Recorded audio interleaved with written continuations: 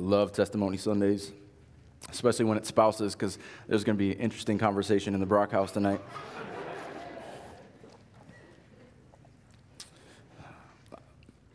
Ava, you did great, by the way.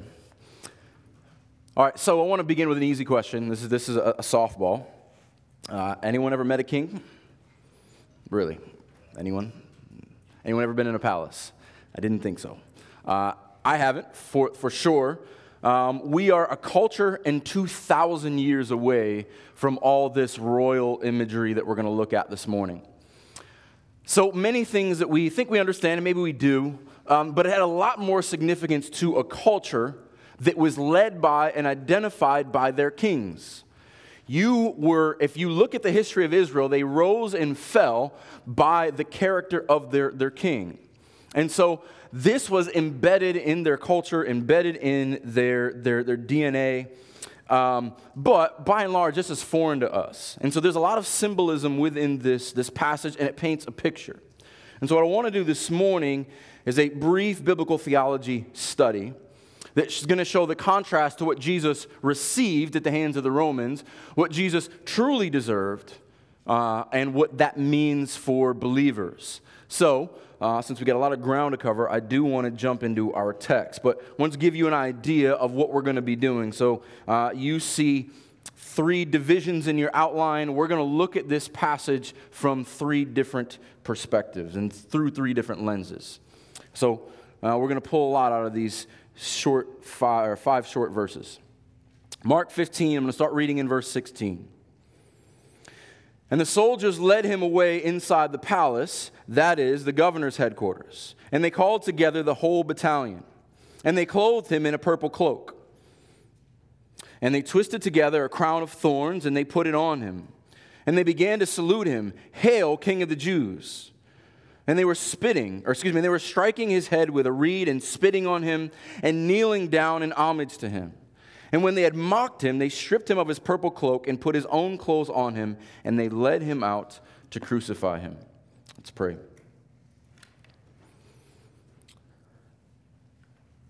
Lord, as we open your word this morning, grant us wisdom and insight into what your Spirit would desire us to learn. We can often breeze past passages we've read so many times and either dwell on the brutality or just be indifferent to its significance for us. I ask this morning you would teach us, you would guide us, and that I would get out of the way, and that your word would transform us this morning, that we would be renewed by it, that our errant thoughts and our worries and our fears would be taken captive by it. And if there is anyone here this morning who does not know you, who stands with Rome and not with Christ, that you would pierce their heart, that your word would separate the bone and marrow, the spirit and soul, and bring them to new life and repentance and faith. And in Jesus' name we pray, amen. So we do have to build off of last week. Remember, last week, the gospel writers do not focus on the physical brutality. It's mentioned, but it's mentioned as a historical fact. It's not embellished. It's not elaborated. What is more important, though, is in an honor and shame culture, the mocking and the disrespect is more at issue here. That you would put someone so low, let alone the king of the universe, that you would humiliate him in every way you possibly can, this offense would be more egregious to the reader than any harm they would do to his body. Because in that culture, much more than in ours, your reputation, your honor was everything. And they did everything they could to diminish Jesus's. So the first thing I want you to get is that if you haven't been here through our Mark study for a while, Jesus predicted this time 3 times. And the most clear was in chapter 10 of Mark. And the disciples hopefully still have this in mind. This is Mark 10, 33 and 34. So this is about a week before, and they're heading to Jerusalem. Jesus says, "See, we are going up to Jerusalem, and the Son of Man will be delivered over to the chief priests and scribes, and they will condemn him to death and deliver him over to the Gentiles. And they will mock him, and they will spit on him, and they will flog him, and they will kill him, and after 3 days he will rise." If you're a disciple and you hear this, you're like, where is this coming from? You can't picture this in your mind. But now, Jesus' words must be ringing in their heads because it's all coming true. And here's how we're going to unfold this. So the first lens we're going to look through, what he receives. This is what type of king they thought he was. This is the type of king that they treated him as. First thing I want you to see. And the soldiers led him away inside the palace, that is the governor's headquarters, and they called together the whole battalion. I want you to get an idea of the scene here, because we don't understand the grand scheme of this. And so the historians, Josephus and Philo, believe that it was Herod's palace. This is Herod's palace. So Herod is the one who rebuilt the temple 3 times larger than Solomon did. This is his modest little palace. And if we believe then that the governor was headquartered here, and Herod wasn't always in Jerusalem, but when he came, he had to have some nice digs to sleep in. This was so large that it's said to have had sleeping quarters for 100 guests. So picture what's going on here. Last week, you see the front steps there at the very bottom. The chief priests brought Jesus. They wouldn't even take a step on the steps because they didn't want to come into contact with anything that had anything to do with Gentiles. They stood at the bottom. They presented Jesus. Pilate brings him inside, interviews him, brings him back out, says, "I find no fault with him." They all shout, "Crucify him." And then he's brought back in. He's flogged, and now there's another movement. And the soldiers led him away inside the palace. In the Greek, this is literally the inner courtyard. See that whole big space there? He's brought in there. Now, to give you an idea of how big that is, this battalion is a Roman cohort, about 600 soldiers. So he's brought in one man, 600 soldiers surrounding him. So as we get into all these details, this is not a handful of guys. This is 600 well-armed, well-trained Roman killers in this palatial courtyard, about to do what is done to Jesus here. The first thing they did, and together, this whole battalion, they clothed him in a purple cloak. Now, most of you may know that purple is the color of royalty. It was a very expensive dye. It wasn't easy to get your hands on. And so if you had purple garments, it was very expensive. And there's many references to purple within the scriptures. Now, they didn't do this to honor him. They did this to mock him. You want to be a king? We're going to put a purple robe on you. And so not only did they put a purple robe on him, but they put a crown on him. So Roman leaders would twist what would be a wreath or some kind of branches or vines, and on a special occasion, they would dip it in gold and put it on their head. And so the word for crown here is a Greek word that just means to encircle. It's Stephanos, which is where we get the name Stephanie and Stephen.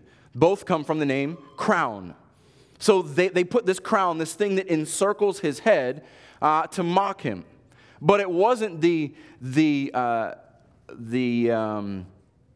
what would normally be put on a Roman leader. They made a crown of thorns to increase the humiliation, but also increase the pain. You want to be called a king? We're going to show you what type of king we really think you are. And so this just adds insult and injury both. So they got the purple cloak on him, the crown of thorns, and they begin to salute him. Now, we think of army salutes. We don't know exactly what it is.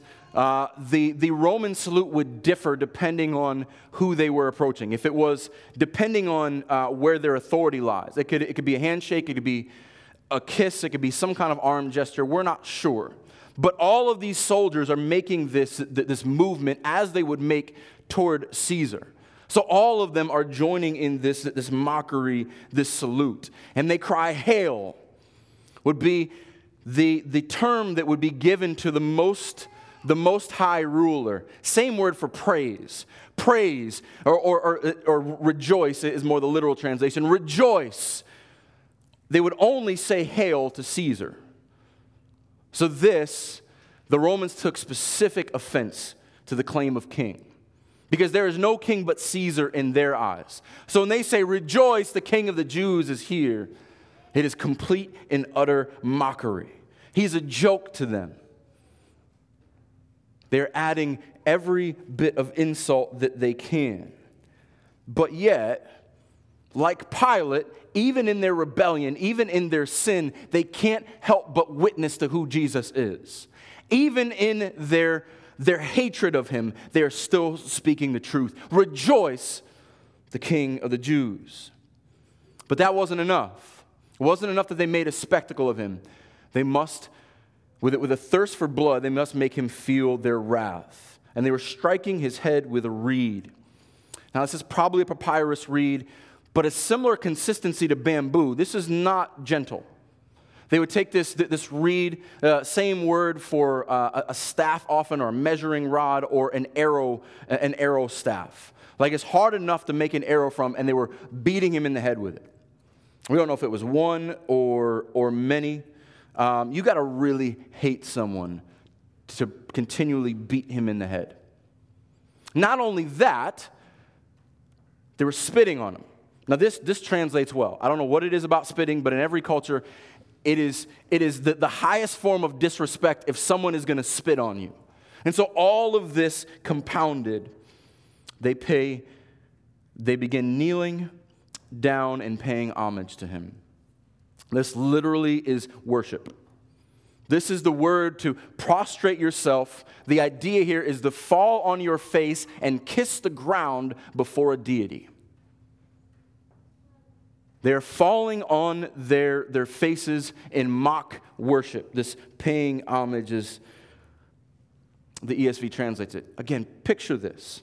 This chaotic scene of these saluting, mocking, spitting, bowing Roman soldiers, 600 of them, wanting to show him what type of king they thought he was. And this is the mockery that is described in verse 20. And when they had mocked him, they stripped him out of his purple cloak and put his own clothes on him. They thought right there they were taking away his kingly crown. We're going to show you what type of king we think you are. And then we're going to take it all away and show you that we have the power. We're going to put this king business to bed. And we're going to show you the full might and power and rage of the Roman army. And this is what he does. This is what they do, And they led him away to crucify him. Now, if you've been in church for some time, you've probably heard what the crucifixion process is, and so we're not going to get into that. But here's what you do need to know. The crucifixion process is and was the most painful, the most egregious torment that the world has ever come up with, and it was only reserved for the most ruthless criminals. It was only reserved for the worst of the worst, so bad that Roman citizens were exempt from crucifixion. Even if a Roman citizen is a mass murderer, he could not be crucified. Cicero, the Roman historian, calls it, cruel and disgusting. Even Romans thought this was cruel and disgusting. The worst of the worst that they could throw at him. It's pretty depressing, huh? And some of you might be saying, wait, we're done with the text already? Like, Tim, are you feeling okay? Because this doesn't seem right. You would be right. But stopping here is like saying, all right, there's bad news and there's bad news. Any good news? Nope, just bad news. Maybe like being an Orlando Magic fan or a Detroit Lions fan. Sorry, David. And or maybe just like watching the news in general. But typically when I hear this taught, it is leaned into, and you go into all of the graphic details, and everyone leaves so burdened because of what happened to Jesus. And let's be honest, the old adage that Benjamin Franklin came up with, if it bleeds, it leads, we like bad news. This is why people are glued to the news every day.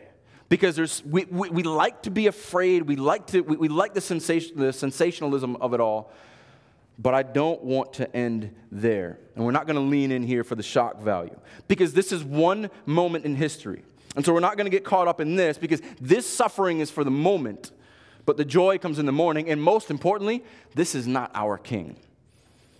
So now is where we have some fun. So this is fun for me. You're going to see in a moment. And may not be fun for you, but it should be. So Bible nerds out there, I grew up in a time when nerd was not a compliment. This is meant to be a compliment. Bible nerds out there, we're going to have some fun. We're going to mine the scriptures and peel back a lot of this imagery and shows that we can see Christ's glory in it. So full disclosure, there is going to be a lot of parallels. And so I want you to stay on track with me. And so if you can't follow along, they're going to be up on the screen. John, hope you had your coffee or Monster this morning. You're gonna have to stay with me. So I want you to keep on track with me, and Ivo, we're gonna put those sword drill skills to use. I didn't grow up Baptist, but I kind of get the idea. Is it like you put your Bible down and they give you a passage and you just got to flip it open?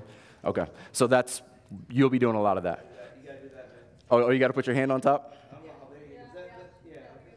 Okay, all right. Guess I've got something to learn.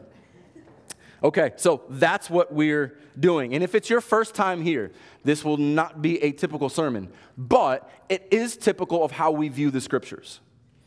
This is how we view the scriptures. When we read the scriptures, for many of us, this is how our minds are going. As Jonathan mentioned earlier, how does this passage point us to or teach us about Christ? This text is pregnant with imagery.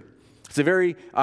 It's a theological term that means it is swollen, it is bulging, it is full of life, and we're going to pull a lot of it out. And this morning is going to be a great example of our vision of how teaching truth exalts Christ. So as we open the scriptures, we're going to look at how each one of these details exalts and points us to Christ. So here's the second lens that we're going to view this text through. First, it was what he received. Now it is what he deserves. This is what type of king he truly is. So again, keep up with me if you can. If not, I'd rather have you stay with me and you can look at the screen. So, first, they are in Herod's palace, which is pretty impressive. It's still up there. And for that time, it would be impressive. But it is nothing to the God who created the universe, and there is no house that man can build for him. So, if you're impressed by Herod's house, I want to talk about what type of house that Jesus builds. So look at Hebrews chapter 3. So Jesus told his disciples, I am going away to my Father's house to prepare a room for you.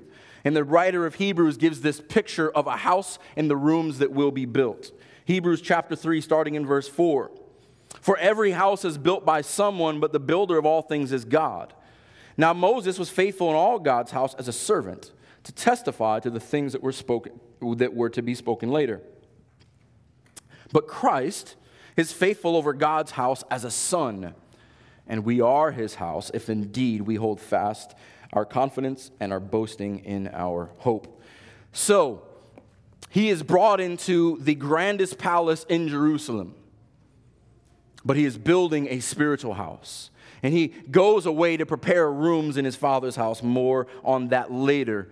But the old language of it is a mansion that has many mansions within it is a good picture of the royalty of our king. Second thing I want you to see, that they bring a cohort against him. This is pretty intimidating. This is 600 Roman officers, this battalion. But look at what Matthew 26 says. When they're in the garden just a few hours earlier, and Peter draws out his sword, and he thinks, okay, now we're going into battle. This is Matthew 26, verse 52. So Peter cuts off the ear. Jesus puts it back on, and here's how Jesus responds. Jesus said to him, put your sword back in its place, for all who take the sword will perish by the sword. Do you think that I cannot appeal to my Father, and he will at once send me more than 12 legions of angels?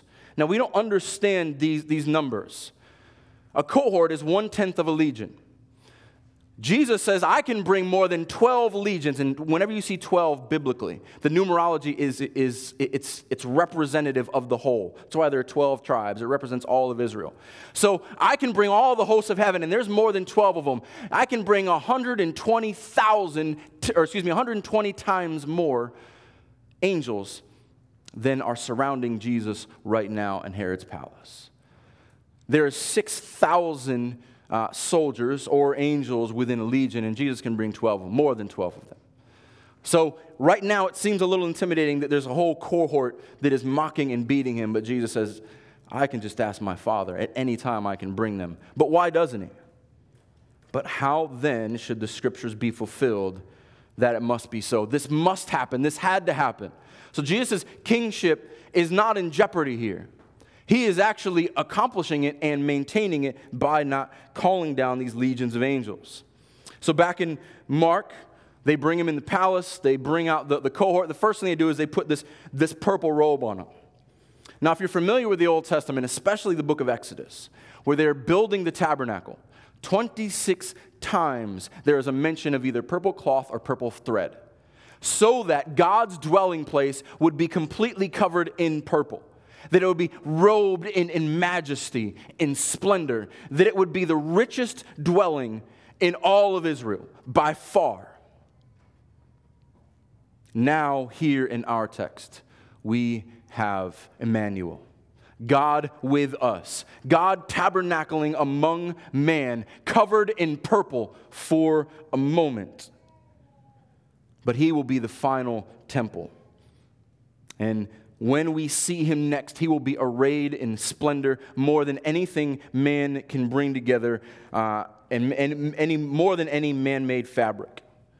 So for a time, he's mocked with a purple robe, but I want you to see how he has been clothed before the beginning of time through all the ages. Look at Psalm 93.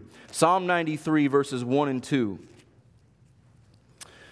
The Lord reigns. He is robed in majesty. The Lord is robed. He is put on strength as his belt. Yes, the world is established. It shall never be moved. Your throne is established from of old. You are from everlasting. This is our King, God with us. Even though he took on flesh, this is who he truly is and always has been and always will be.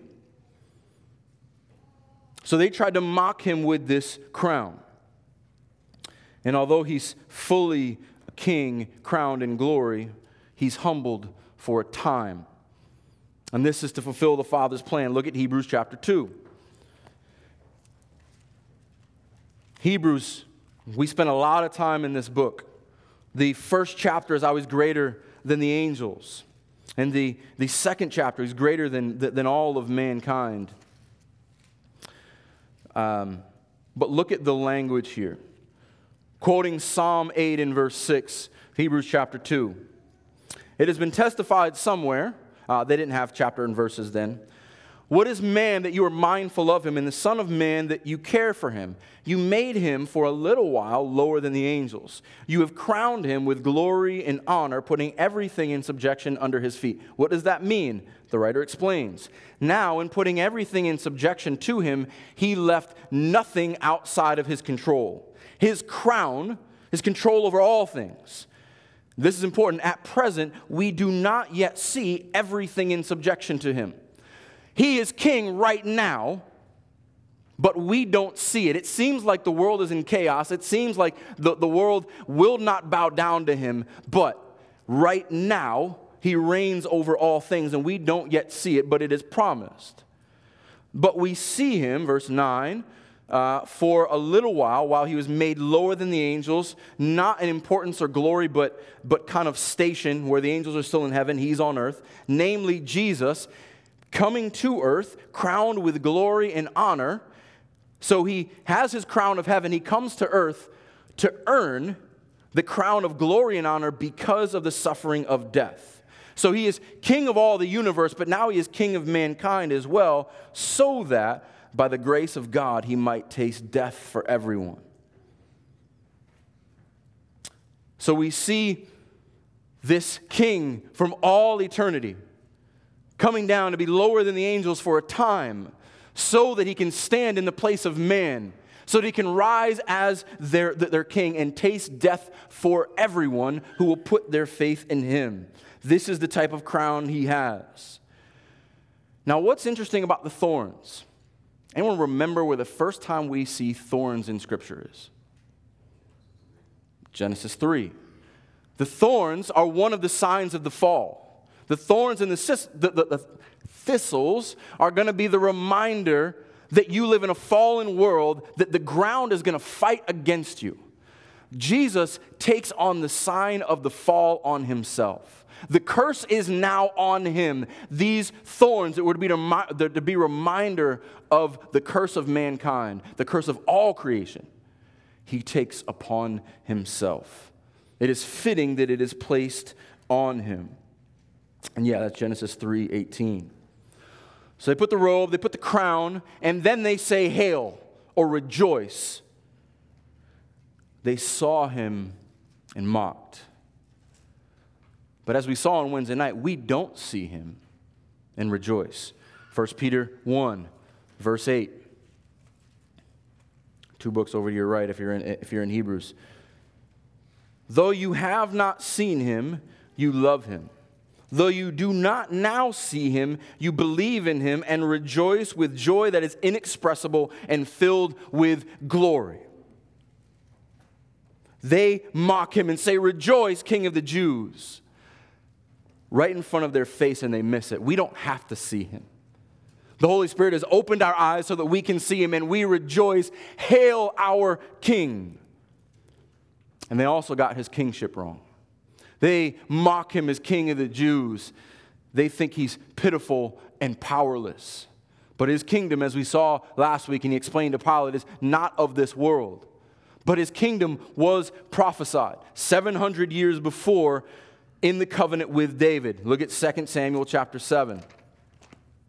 Here's what type of king he will be, and the details here are important for us.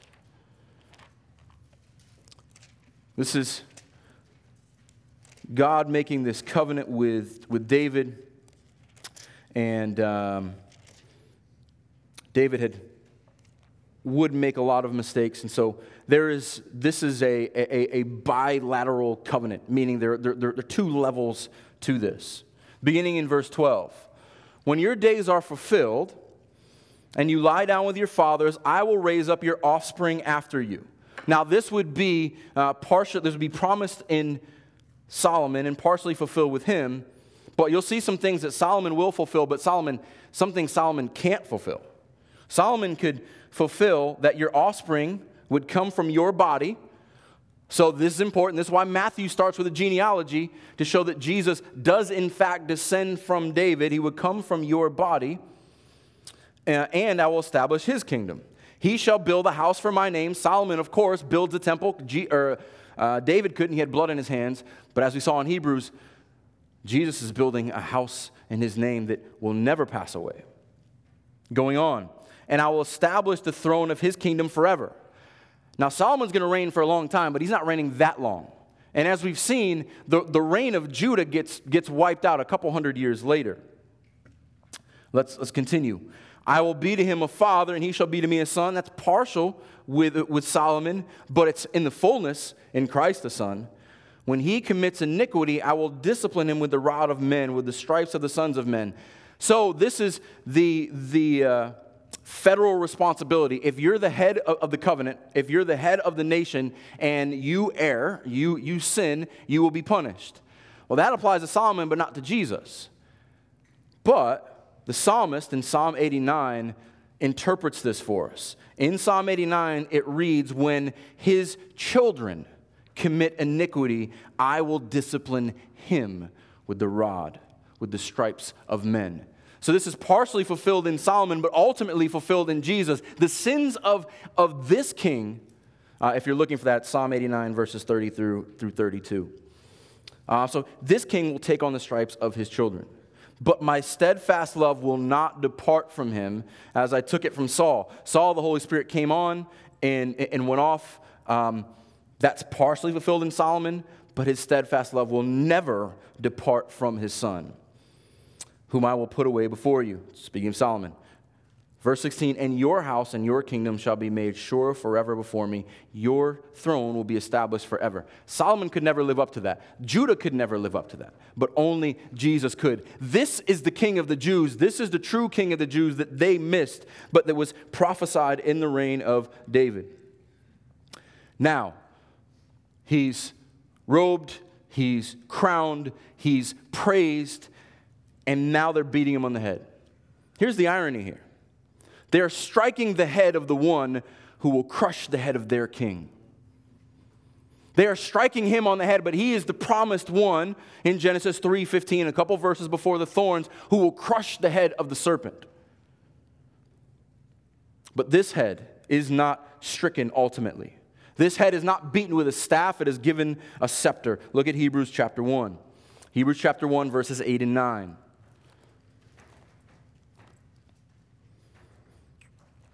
Look at the promise interpreted from Psalm 45 here. But of the Son, he says, your throne, O God, is forever and ever. A scepter of uprightness is the scepter of your kingdom. You have loved righteousness and hated wickedness. Therefore, God, your God, has anointed you. They beat his head. God anointed his head. They beat him with a staff. God gave him a scepter, the ruling spear of a king, with the oil of gladness beyond your companions. There's a great contrast there between how they treat him and how he is exalted by God the Father. Just a little free bonus. They beat him on the head and they spit on him. The irony here is rich, because remember what Jesus' spit does. Jesus spits and heals eyes and tongues. John 9:6. Mark 7:13, in case you're interested. Going on to the next one. They kneel before him in mockery. But every tongue, tribe, nation will kneel before him. You probably know where I'm going here. Philippians 2. Now I want to look at the text and the referent, what it's pointing back to. Philippians 2:9, therefore God has highly exalted him and bestowed on him the name that is above every name, so at the name of Jesus every knee should bow in heaven and on earth and under the earth, and every tongue confess that Jesus is Lord, to the glory of God the Father. They are kneeling now, but one day they will, or they already have knelt before him in horror, because they will one day face his judgment. But I want you to see what Paul is quoting here. Look at Isaiah 45. Isaiah 45, verses 22 and 23. Look at who this is referring to. It's a direct quote from Isaiah 45:23. Turn to me and be saved, all the ends of the earth. For I am God and there is no other. Salvation comes from the only God. By myself I have sworn. From my mouth has gone out in righteousness a word that shall not return to me, meaning the one and only God, the only source of salvation. To me, every knee shall bow and every tongue shall swear allegiance, every tongue confess. By quoting this, Paul is saying this Jesus, he is God. He is the only God, the only source of salvation. You will all kneel before him one day. But their mockery is not a surprise either. Go a couple chapters to your right in Isaiah. Isaiah chapter 50 is setting up. We've spent so much time in Isaiah 53. We're not going to go there again. But Isaiah 50 is setting up Isaiah 53. This passage is contrasting the rebellion of Israel. Israel that's just shaking their fist and hating God, but yet the faithfulness of the suffering servant. Look at the details, though, in verses 6 and 7. I gave my back to those who strike, and my cheek to those who pull out my beard. That will come later. I hid not my face from disgrace and from spitting. Prophesied by Isaiah 700 years before. Sorry, David was 1,500 years before. I said that earlier. I had my time frame wrong. Look at verse 7. But the Lord God helps me. Therefore I have not been disgraced. Therefore I have set my face like a flint, and know that I shall not be put to shame. This was all seen 700 years before. He would be mocked. He would be spit on. He would give his back freely to them, but he knew he would not be put to shame. Then the next detail in Mark, after they mock him in all this, they led him to be crucified. As we've already seen in Isaiah 53 and in Acts 2, it was the Father's will and the Father's perfect plan to crucify him. He is sovereign over all this. They think they have the upper hand, but they're playing right into God's hand.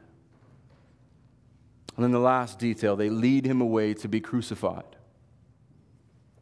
This is also fitting, because crucifixion was reserved for the worst crimes, for the worst of the worst. And it's appropriate, because he would take on all the sins of his own.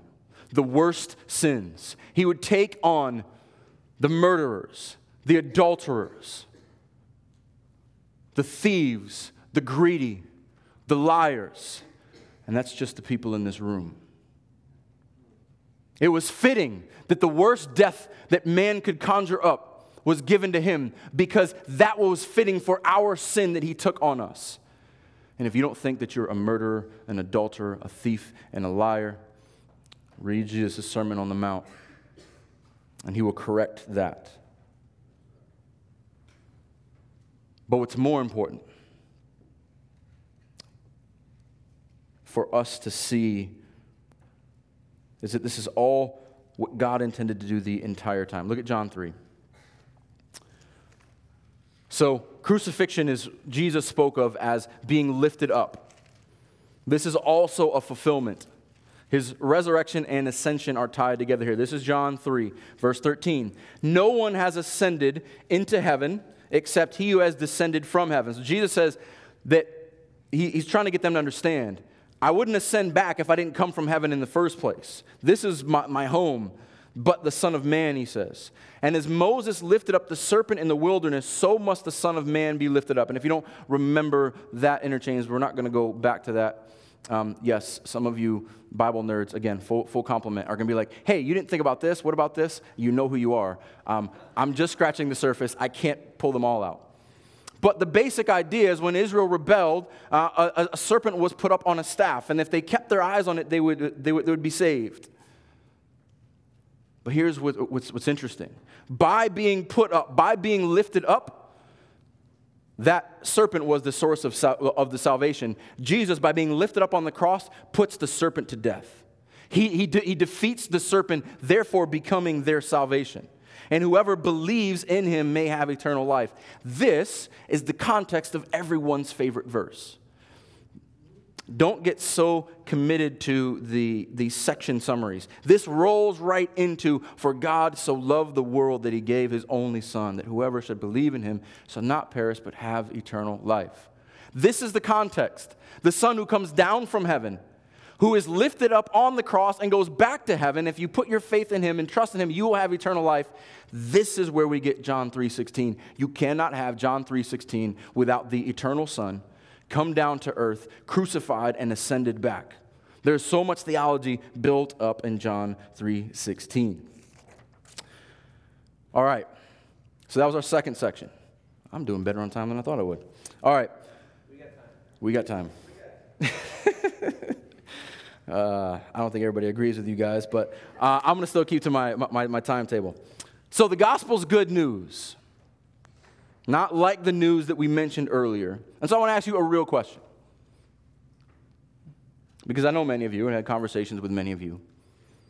What if you could turn on the news and it was good all the time? It was always encouraging. What would you turn in if every time you turned on your TV, it was something good and something encouraging? Don't lie. You like the blood and the gore and the sensationalism. But let's just say you answer that, and hopefully you do. That's what the Scriptures are. Every page of the Scriptures are good news, and we just scratched the surface in our last section. We're going to do some more in just a moment. Every time you open the Scriptures, if you're reading it rightly, it points to and it glorifies Christ. It reminds you that God's plan of redemption is being worked out. God is saving a people for himself. God sent his Son to die so that he would be lifted up as king, so that he would rule forever, and that we would be brought into his household. We'd be adopted as sons of God, brothers of the King, living in a mansion. This is the good news that is on every page of the Scriptures. And what I love about this church and what I love about Wednesday night Bible study is we get excited about these things. I will happily wear the banner of Bible nerd with you. Let's do it together. So we got one more section. What he bestows. This is kind of a kingly word for what he gives. It is kind of a higher version of a gift that someone does not deserve. This risen Christ becomes king. But he didn't do that in isolation. He did that. So here's a couple things you need to know about kings. You cannot have a king if he does not have a people and a land. There is no king without subject, and there is no king without a kingdom. He's got a kingdom and he's got a people. That's why he came, to be king over the same promise that was given to Abraham, land and seed, people and a land for his possession. That's what we see at the end of the Scriptures. He will be their God, they will be his people, and they will live in the new Jerusalem, the new heavens and new earth forever. This king came to establish a kingdom. This king, this spiritual kingdom, this kingdom promised to David that would never end. And if your faith is in Jesus Christ, you're a member of that kingdom. You are a citizen there, and nothing can take that away from you because Jesus secured it. Amen? Amen. Now let's unpack this for us for just a moment. We talked about the house that he went away to build earlier, this house that is built for God, that way outrivals the palace of Herod. Look at John chapter 14 if you're still in John. John chapter 14, looking at the first 4 verses. In this life, what do we do with Jesus' kingship right now? Let not your hearts be troubled. Why does Jesus begin there? One, because all this is about to happen. This is hours before everything happens, but this is also written to us. He knows we are a fearful, troubled people. If you remember anything in my absence, remember this. Believe in God, believe also in me. In my Father's house are many mansions or rooms. If it were not so, would I have told you that I go to prepare a place for you? And if I go and prepare a place for you, I will come again and I will take you to myself. This is a promise you can take to the bank. This is the type of king I am. I'm preparing my kingdom and I'm preparing it for you. And I'm coming back. That where I am, you may be also. Why? Because I love you enough to want you to be with me. And you know the way to go where I am going. What's the way? Next verse. I am the way, the truth, and the life. No one comes to the Father except through me. Jesus is the way. He's building this kingdom. Okay, let's flesh this out a little bit more. What does this mean for us right now when life sucks sometimes? 2 Corinthians chapter 5. 2 Corinthians is a great book for comfort. The end of chapter 4 is the light momentary affliction in our body that is wasting away. But look at the present reality for Christians. 2 Corinthians 5, 1 and 2. For we know that if the tent that is our earthly home is destroyed, we have a building from God, a house not made with hands, eternal in the heavens. For in this tent we groan, longing to put on our heavenly dwelling. Saints, anyone else feel like this? As your body breaks down, as the world disappoints you, as difficult day after difficult day happens, this is our hope. This is our citizenship. This is our destination. There is a home for us in the heavens, not made by hands, that cannot be taken away from us. This is why we of all people should be hopeful people. Amen. And if Jesus went away to make that room for you, that means if you've got a room in the palace, you're a son with all the rights and the inheritance of God's massive fortune, of eternal riches that he is preparing for you. You can be poor in this life or rich in this life. But in the kingdom that is to come, We store up treasures that will not be taken away there. So that's the house, in contrasting to Herod's palace. Herod surrounds them with this battalion, this cohort of 600 ruthless soldiers. It has nothing on the cloud of great witnesses. Look at Revelation chapter 7. They may surround him with 600 soldiers. Look who will surround us. Look who surrounds him in the throne room of God and will surround him for all of eternity. This is Revelation chapter 7, verse 9. After this I looked, and behold, a great multitude that no one could number, from every nation, from all tribes and peoples and languages, standing before the throne and before the Lamb, clothed in white robes. You know what's better than purple? White. Purple may be royalty, but white is purity. It is righteousness. It means you are lacking nothing. There is no spot, no blemish. You are perfect. I would rather be perfect than royal any day. Amen. And so here is what is surrounding Jesus now. What John sees in this vision. And crying out with a loud voice, with palm branches in their hands. He was beaten with a staff. They are surrounded with palm branches. The branch of the welcoming king. Salvation belongs to our God who sits on the throne and the Lamb.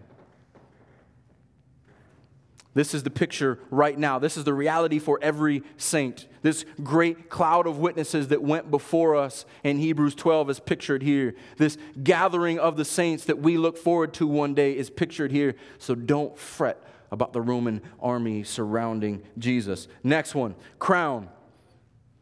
The battalion, the purple, now the crown. Paul tells us that we have two types of crowns. We actually have a crown right now in this life. What is it? Philippians chapter 4, verse 1. I bet you don't normally think about this. Therefore, my brothers, whom I love and long for, my joy and crown, stand firm thus in the Lord, my beloved. Do you consider this? If you are a member of the body of Christ, and this is why we take membership so seriously. Because if you have faith in Christ, if you are united to Him and united to one another, we are a joy and crown to one another. Paul sees the churches as his crown. This is what gives me joy. This is what surrounds, it encircles my head. That I have brothers and sisters who trust in Jesus. What else do I need? This is all the treasure I need on this earth. This is the reminder that I am royalty. That I can meet a believer from the other side of the planet and immediately we have all things in common.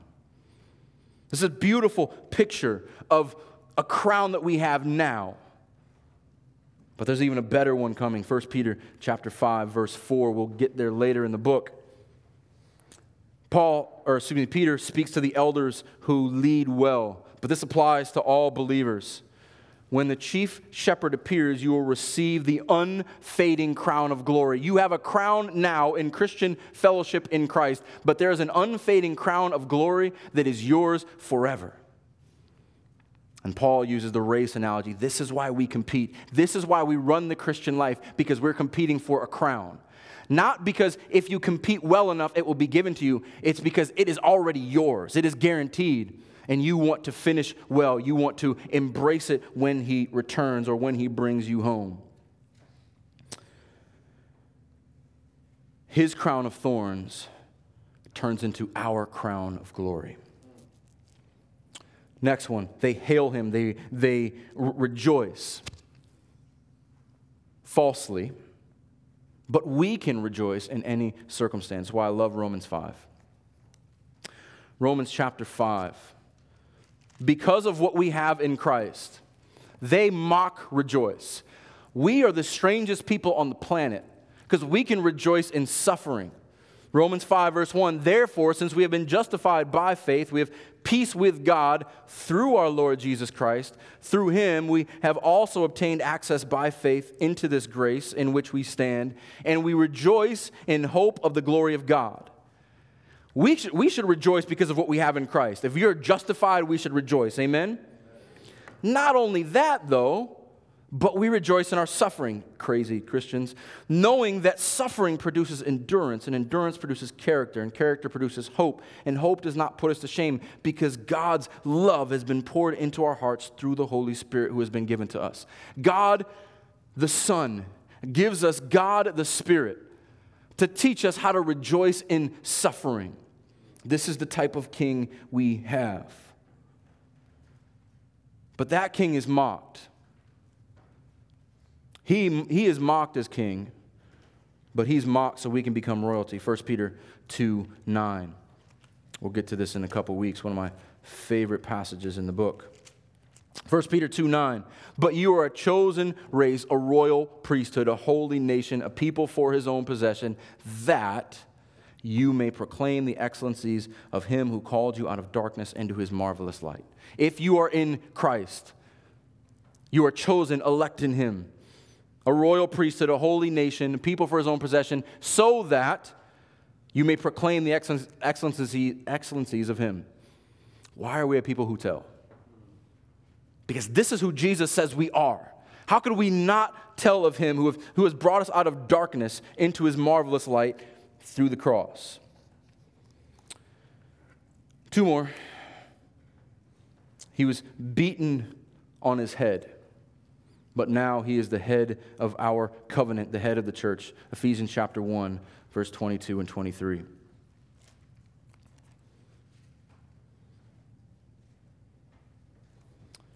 And he put all things under his feet. This is kingship again, subjection. Gave him as the head over all things to the church. This is a gift to the church. Christ is your head. We are his body, the fullness of him who fills all in all. We are united to Christ. We are his own possession.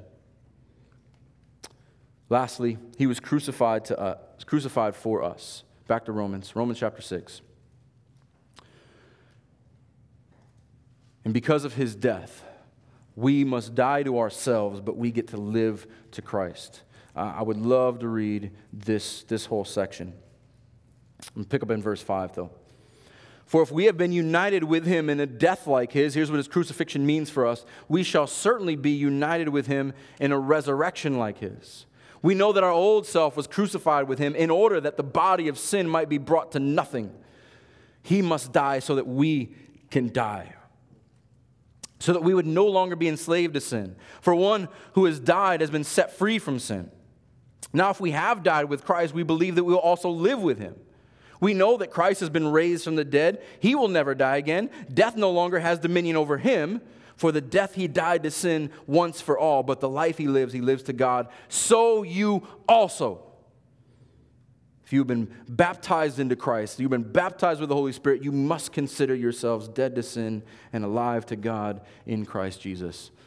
This is how we view the cross. This is how we view Jesus' humiliation, his torment, his torture, because it leads to his death, our death to our old self, and our new life in him. Last passage, I promise. But the next time we see Jesus, the imagery is all there, but it's quite different. Look at Revelation 19.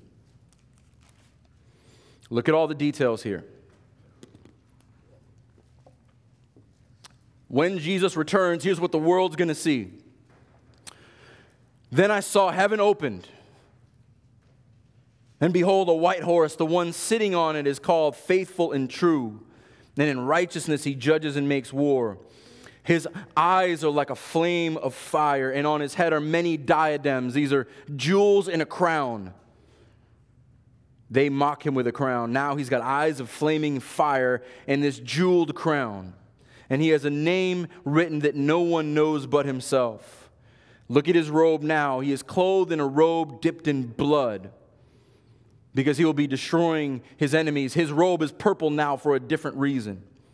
And the name by which he is called is the Word of God. This is what declares it to us and confirms it for us.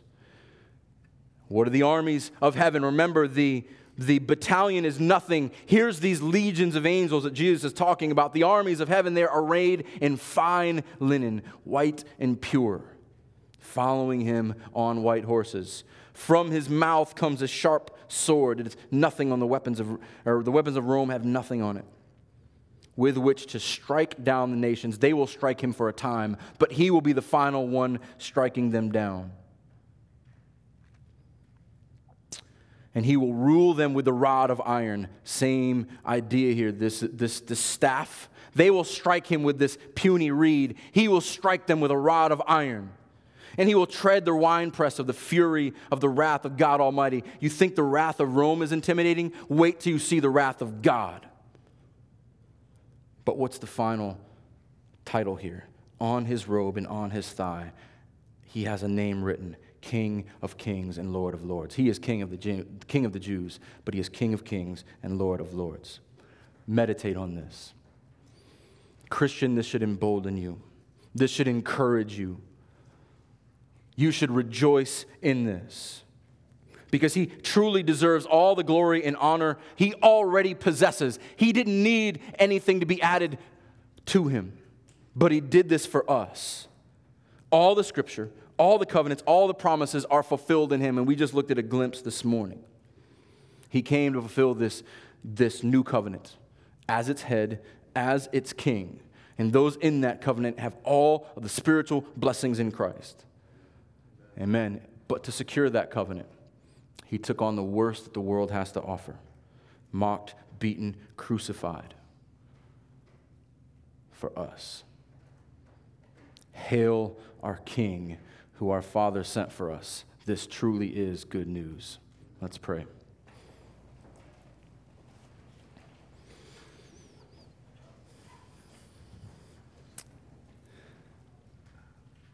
Heavenly Father, we praise you. We rejoice in your plan of salvation. We rejoice in your love for your own.